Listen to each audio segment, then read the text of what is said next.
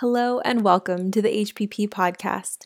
This is your host, Arden Castle, and each week we explore a new topic related to the Health Promotion Practice Journal, whether it's demystifying publishing, breaking down a new article, or discussing public health related topics with other editorial board members. We hope you enjoy each week's exploration into health promotion practice.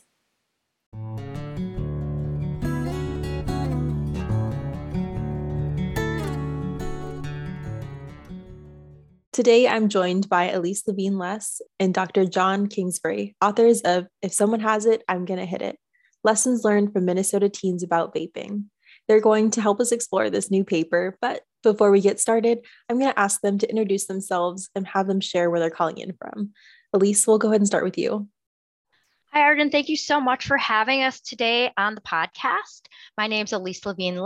I'm the Executive Director of Tobacco Free Alliance, a nonprofit organization focusing on preventing youth from using commercial tobacco and prioritizing communities adversely affected by industry marketing and health disparities. My current tobacco prevention focus is on community-based e-cigarette prevention, education, and advocacy to reduce youth access, use, and harms. Yeah, thank you, Arden. My name is John Kingsbury. I'm the Tobacco Policy Evaluator with the Minnesota Department of Health, and I've been in this position for about 8 or so years. My work focuses on evaluating commercial tobacco interventions at both the state and the local level.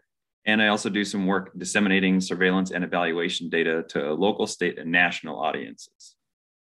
Excellent. And so you both bring kind of different topic bases to this work here on this paper. And I love the title for this paper, but I want to ask, what prompted you both to do this research? That's a great question. Also, when you said the thing about the title, there are so many other titles that I really wanted to call this based on the things that teens talked about and they said and the slang language they used about vaping.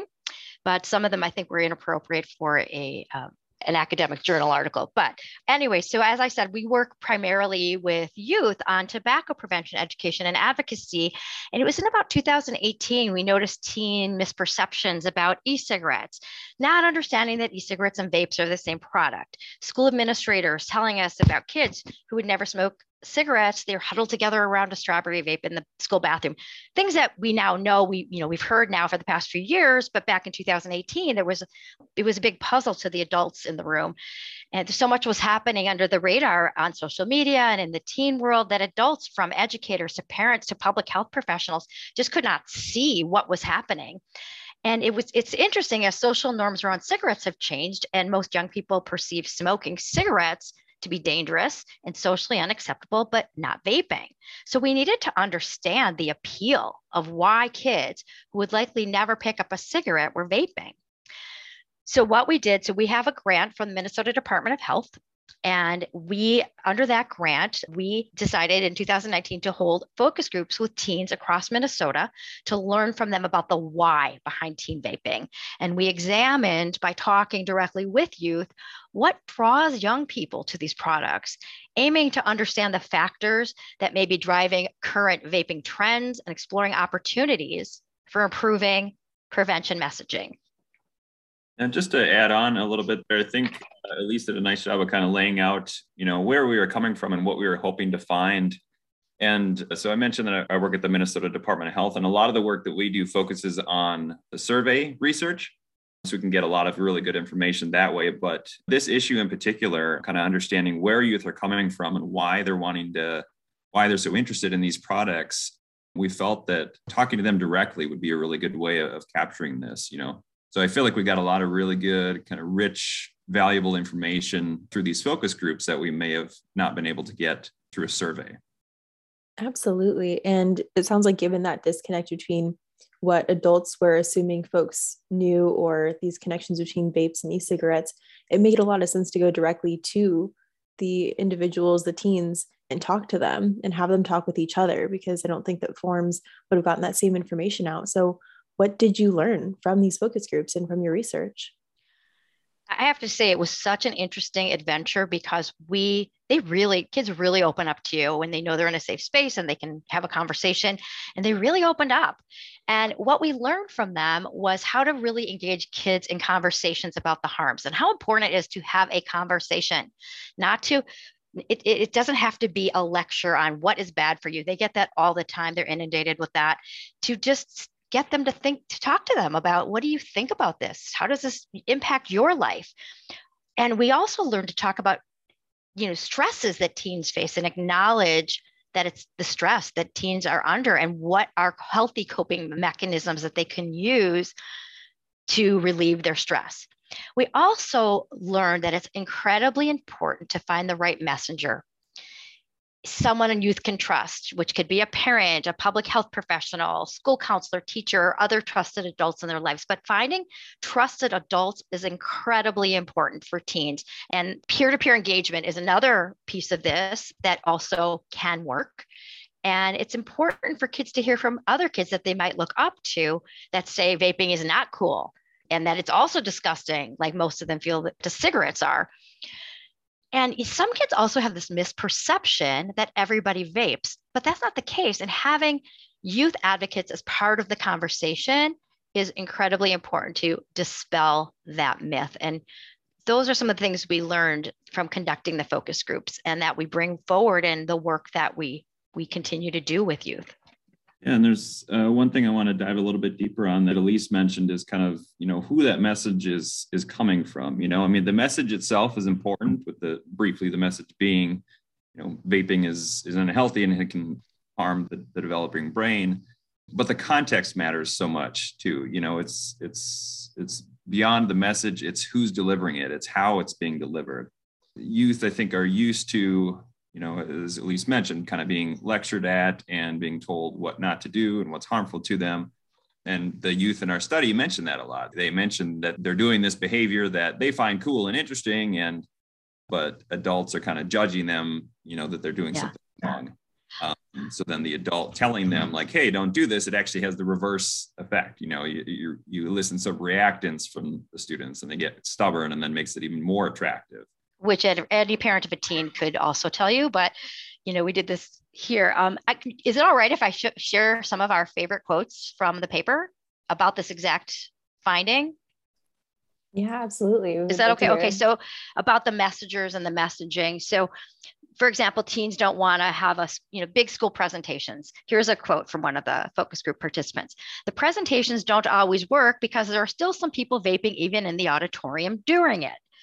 And they also talked about, everybody's very into doing some low-hanging fruit things. And nothing, I'm not judging teachers and educators from doing that, but putting up posters and prevention posters all over the school, that doesn't seem to work either. And here's one of the quotes from one of the participants.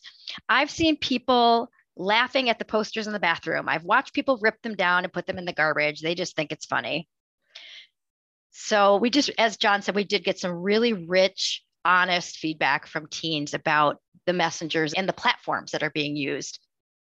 And I think that, so that's kind of, in essence, sort of what not to do, like what doesn't work. So what does work, right? At least, yes. It's like, okay, you need, if it's an adult, it needs to be a trusted adult, someone who the youth can relate to, who they have a relationship with, that message is going to go a little bit deeper.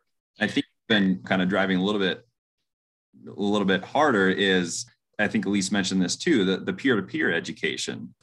If other peers that, that individual student respects and, maybe looks up to or has a relationship with, if that individual is saying vaping is unattractive, is unappealing, is gross, or, fill in the adjective that you'd like, that message is really going to, because teens, they're teens, they're so socially conscious. I mean, every human being is, but especially at that age, the social implications of youth behavior are so powerful. So, kind of tapping into those social implications through peer education, I think, is a really good way to create messages that are going to resonate with youth.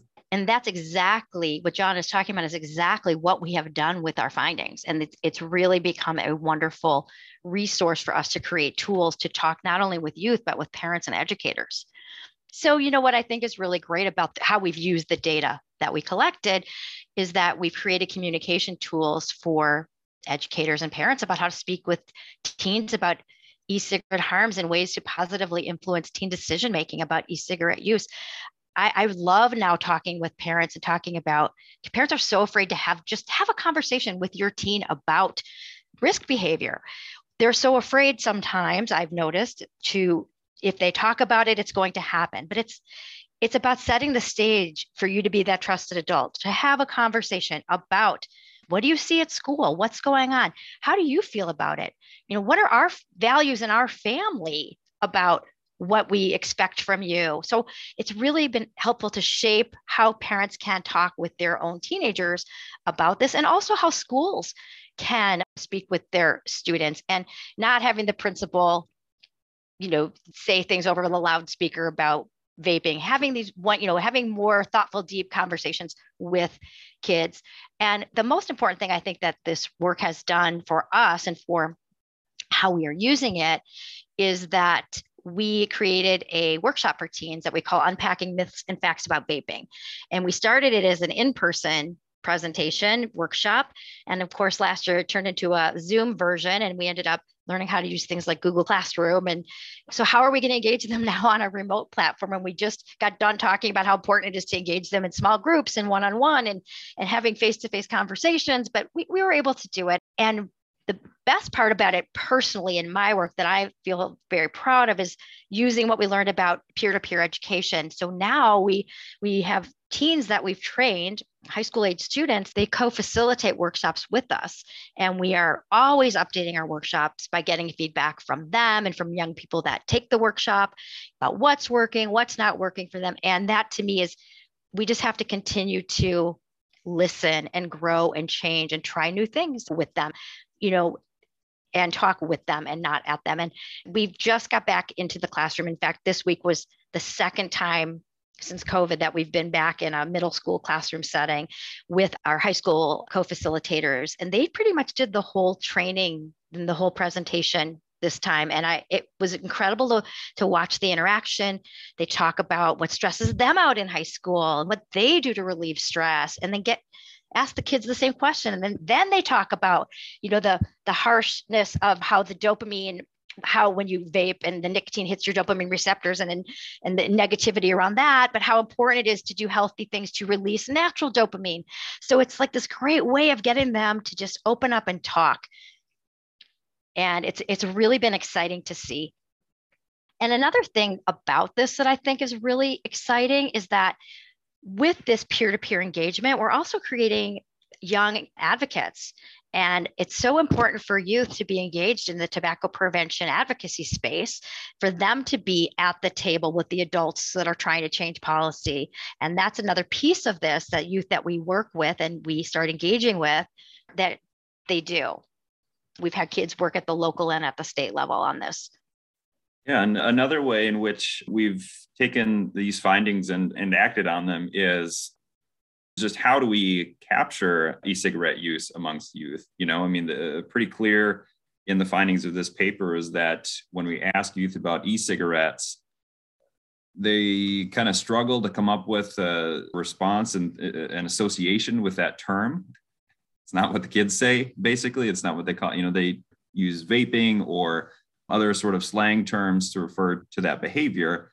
And e-cigarette use sounds like something their 80-year-old grandmother might call it, So several years ago, when we were collecting, trying to tap into this behavior using our statewide surveys, that's what we would call. We would just ask youth, how often have you used e-cigarettes in the past 30 days or something similar to that.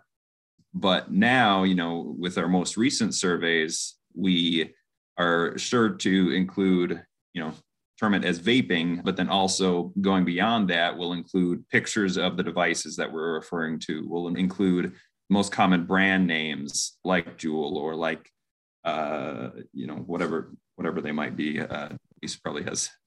I hate to tell you, John, according to teens, Juul is very 2019. Okay. So and the names keep changing too. But I just want to add something right there, because, when we did the focus groups, we started out with this brainstorming about the word vaping, the words e-cigarettes, and the word cigarettes. There was this huge response and kind of giggling in the room when it came to the word vaping. And that's where I learned all types of vape tricks and slang terms. E-cigarettes, it was like crickets, or isn't that what grownups used to quit smoking? And then they had just this huge negative influx of words that they just shouted out when it came to cigarettes.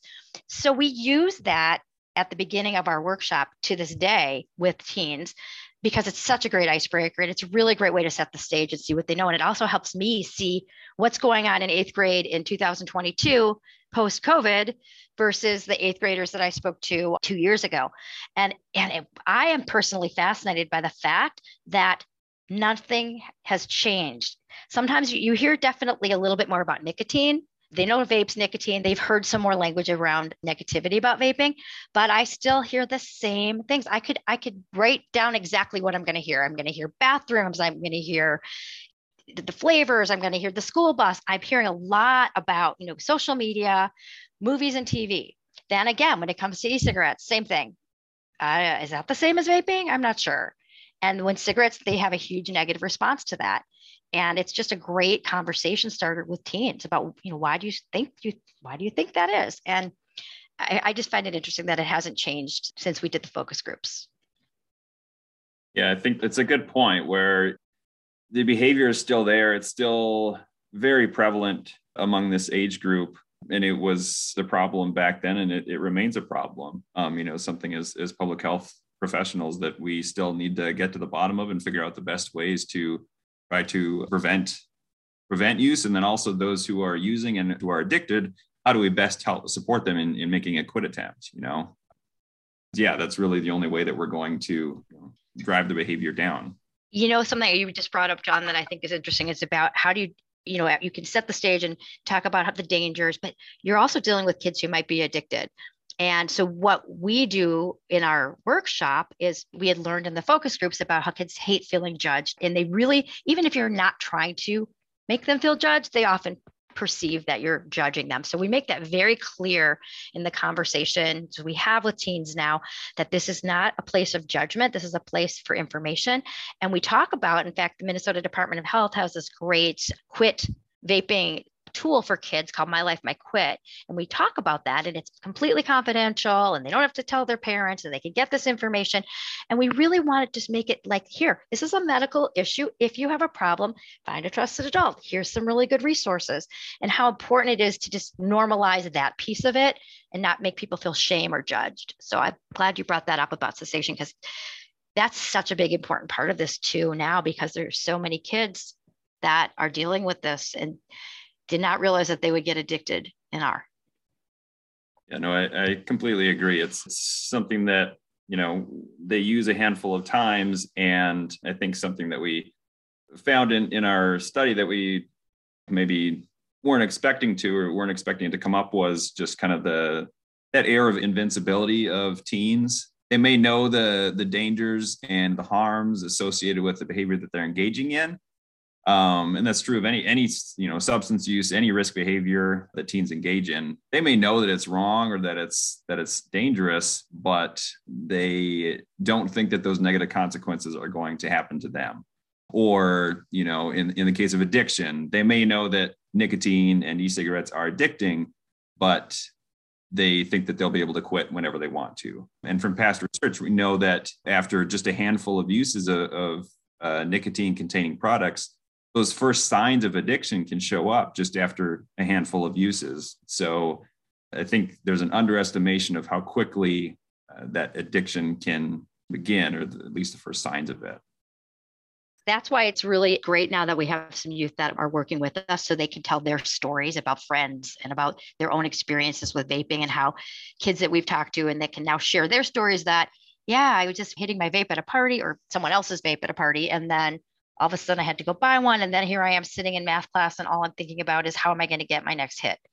And nobody thinks that's going to happen to them. And yeah, I learned a new term, which it's a social science term that I didn't know, because we kept seeing this, the consistency of invincibility as a theme across the focus groups.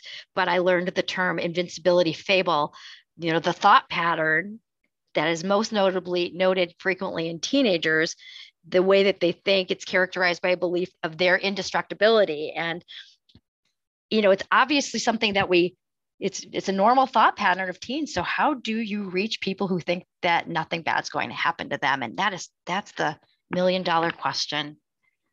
Absolutely. And as I'm kind of just thinking back and processing all of that, I'm thinking about how these youth are in school and they're used to being in a learning environment. And there's this feeling of judgment, and there's this disconnect from those that are teaching and those that are learning. and how you really talked about the importance of a trusted adult. And that almost makes you think about ACEs, adverse childhood experiences, and how the importance of having that important adult in their life to prevent or help guide them from certain situations.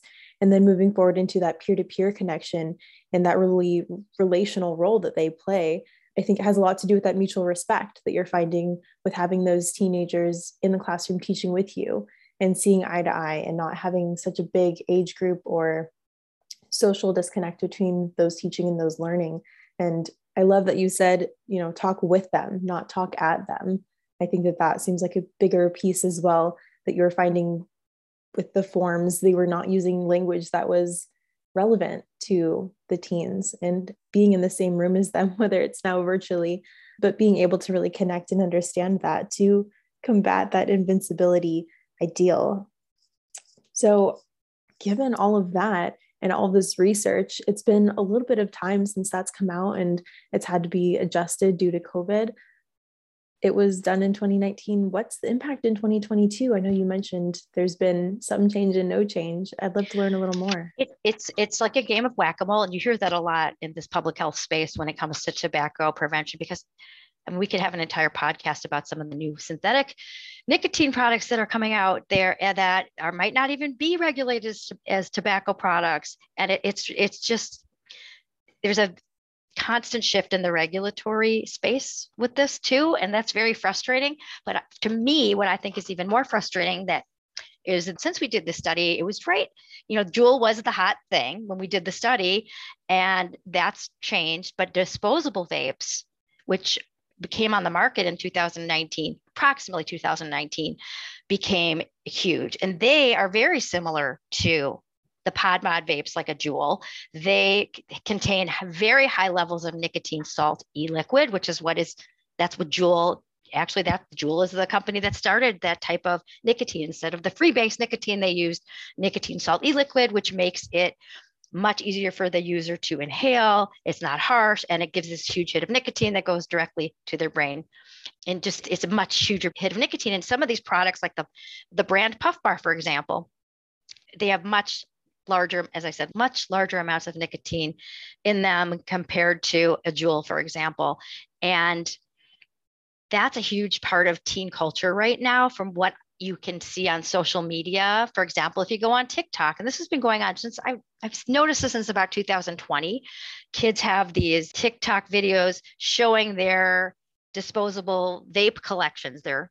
And they're hundreds and hundreds of them. That's not something adults are going to see or have access to. And this is what kids are showing. And, they're dancing with their vapes. So there's a lot of disposable use. And to me, I think that, and John, I would love to hear what you think about this. Disposables are just the next iteration of the pod mod devices. That they're very much the same thing. They're just add more litter to our environment too. So, the other thing about them that since we did the study is that there was a little Band-Aid the FDA put on some of the flavored devices, the pod mod devices, but they've left out there the disposable vaping devices, refillable pod mods, menthol pod mods, and more than 15,000 flavored nicotine e-liquids. They were left out of the FDA policy that removed certain pod mod device flavors from the market. So all the factors that I'm talking about really have made disposable cigarettes even more appealing to youth.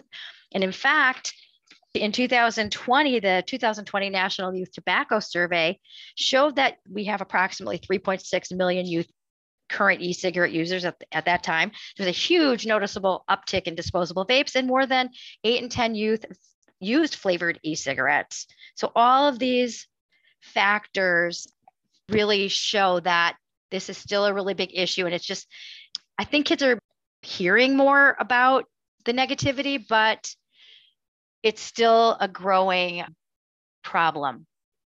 And it's continuing to shift and change rapidly. And the problem is still there.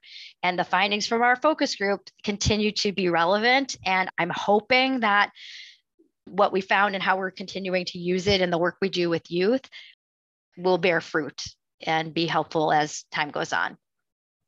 Yeah, and I agree. I think that, it very much is a game of whack-a-mole with when you're talking about devices. It seems as though the kind of the manufacturing side, the industry side is a lot more nimble than the regulatory side.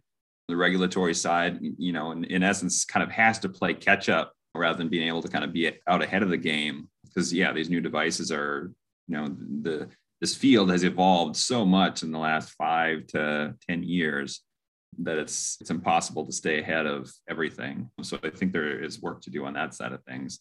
But another aspect of our findings that I'd like to touch on that really kind of hit me when I reread the results and kind of the quotes from the students is how so many of them report that vaping is a coping mechanism for them. They may be experiencing anxiety or depression, and it's just kind of it's a good go-to for them to calm their nerves, or for them to kind of get past whatever stress or issues they're dealing with at the time. And I mean, that's an issue that was relevant when we conducted the study a couple of years ago, and perhaps even more relevant now in this kind of pandemic world that we're living in, where I think everyone is has felt over the past couple of years has felt a little bit off or experienced more anxiety or depression that they than they may have otherwise experienced. And that's true of everyone, but I think especially youth who have their whole world has been turned upside down, where they used to be able to go in and see their friends every day at school, and then they were forced to kind of isolate at home and do school via Zoom, and just a lot of isolation. And with that, comes mental health issues. So then there needs to be sort of an outlet for that. There needs to be a way to address that. And substance use, including e-cigarettes, is one way, is a coping mechanism. So I think it's, youth directly telling us that this is one way that they handle their anxiety and depression. Like I said, it was relevant 2 years ago, and it's perhaps even more relevant now. So I think it's on us as public health professionals to find positive outlets, find positive coping mechanisms, find positive ways for youth to deal with the anxiety and depression and other mental health issues that they're dealing with, so they don't turn to vaping, they don't turn to an addictive substance. So I think that's one thing that I will continue to take with me from this study, that we need to find positive ways for youth to channel their energy into that don't lead them to addictive substances. Absolutely. And I'm thinking just at that last piece that you're talking about, needing positive outlets, especially in this time of a lot of isolation, and youth and teens don't have the financial stability that a lot of adults have. I mean, a lot of people started baking bread and taking on new hobbies, but this isn't necessarily something that youth have access to. And so definitely, as public health professionals, finding a way to help guide them towards more positive outlets.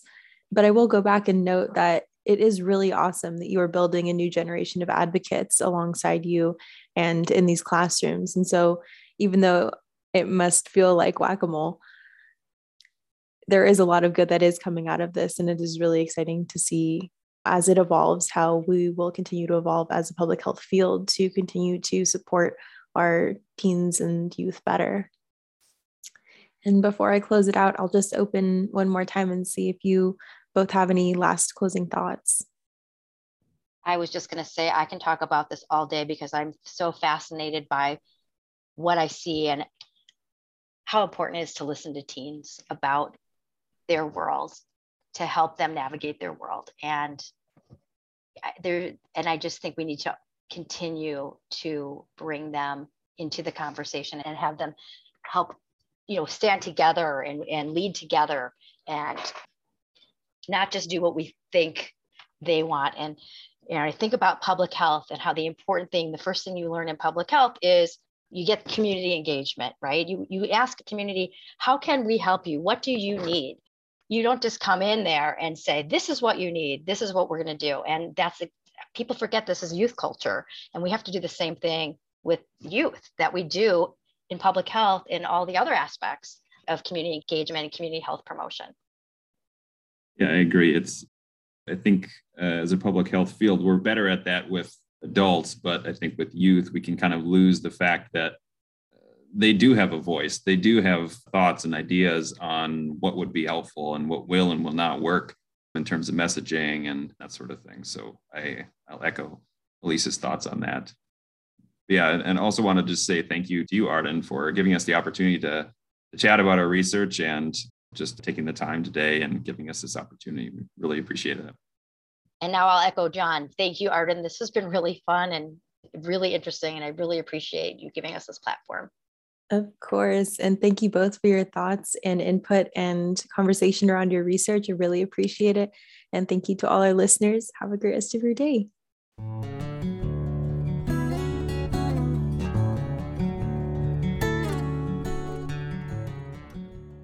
Thank you so much for listening to this week's episode of the HPP podcast. If you enjoyed this content, let us know by tagging us or responding to our promotions on Twitter and LinkedIn. You can also find out more about the Health Promotion Practice Journal from Sage or Sophie's websites.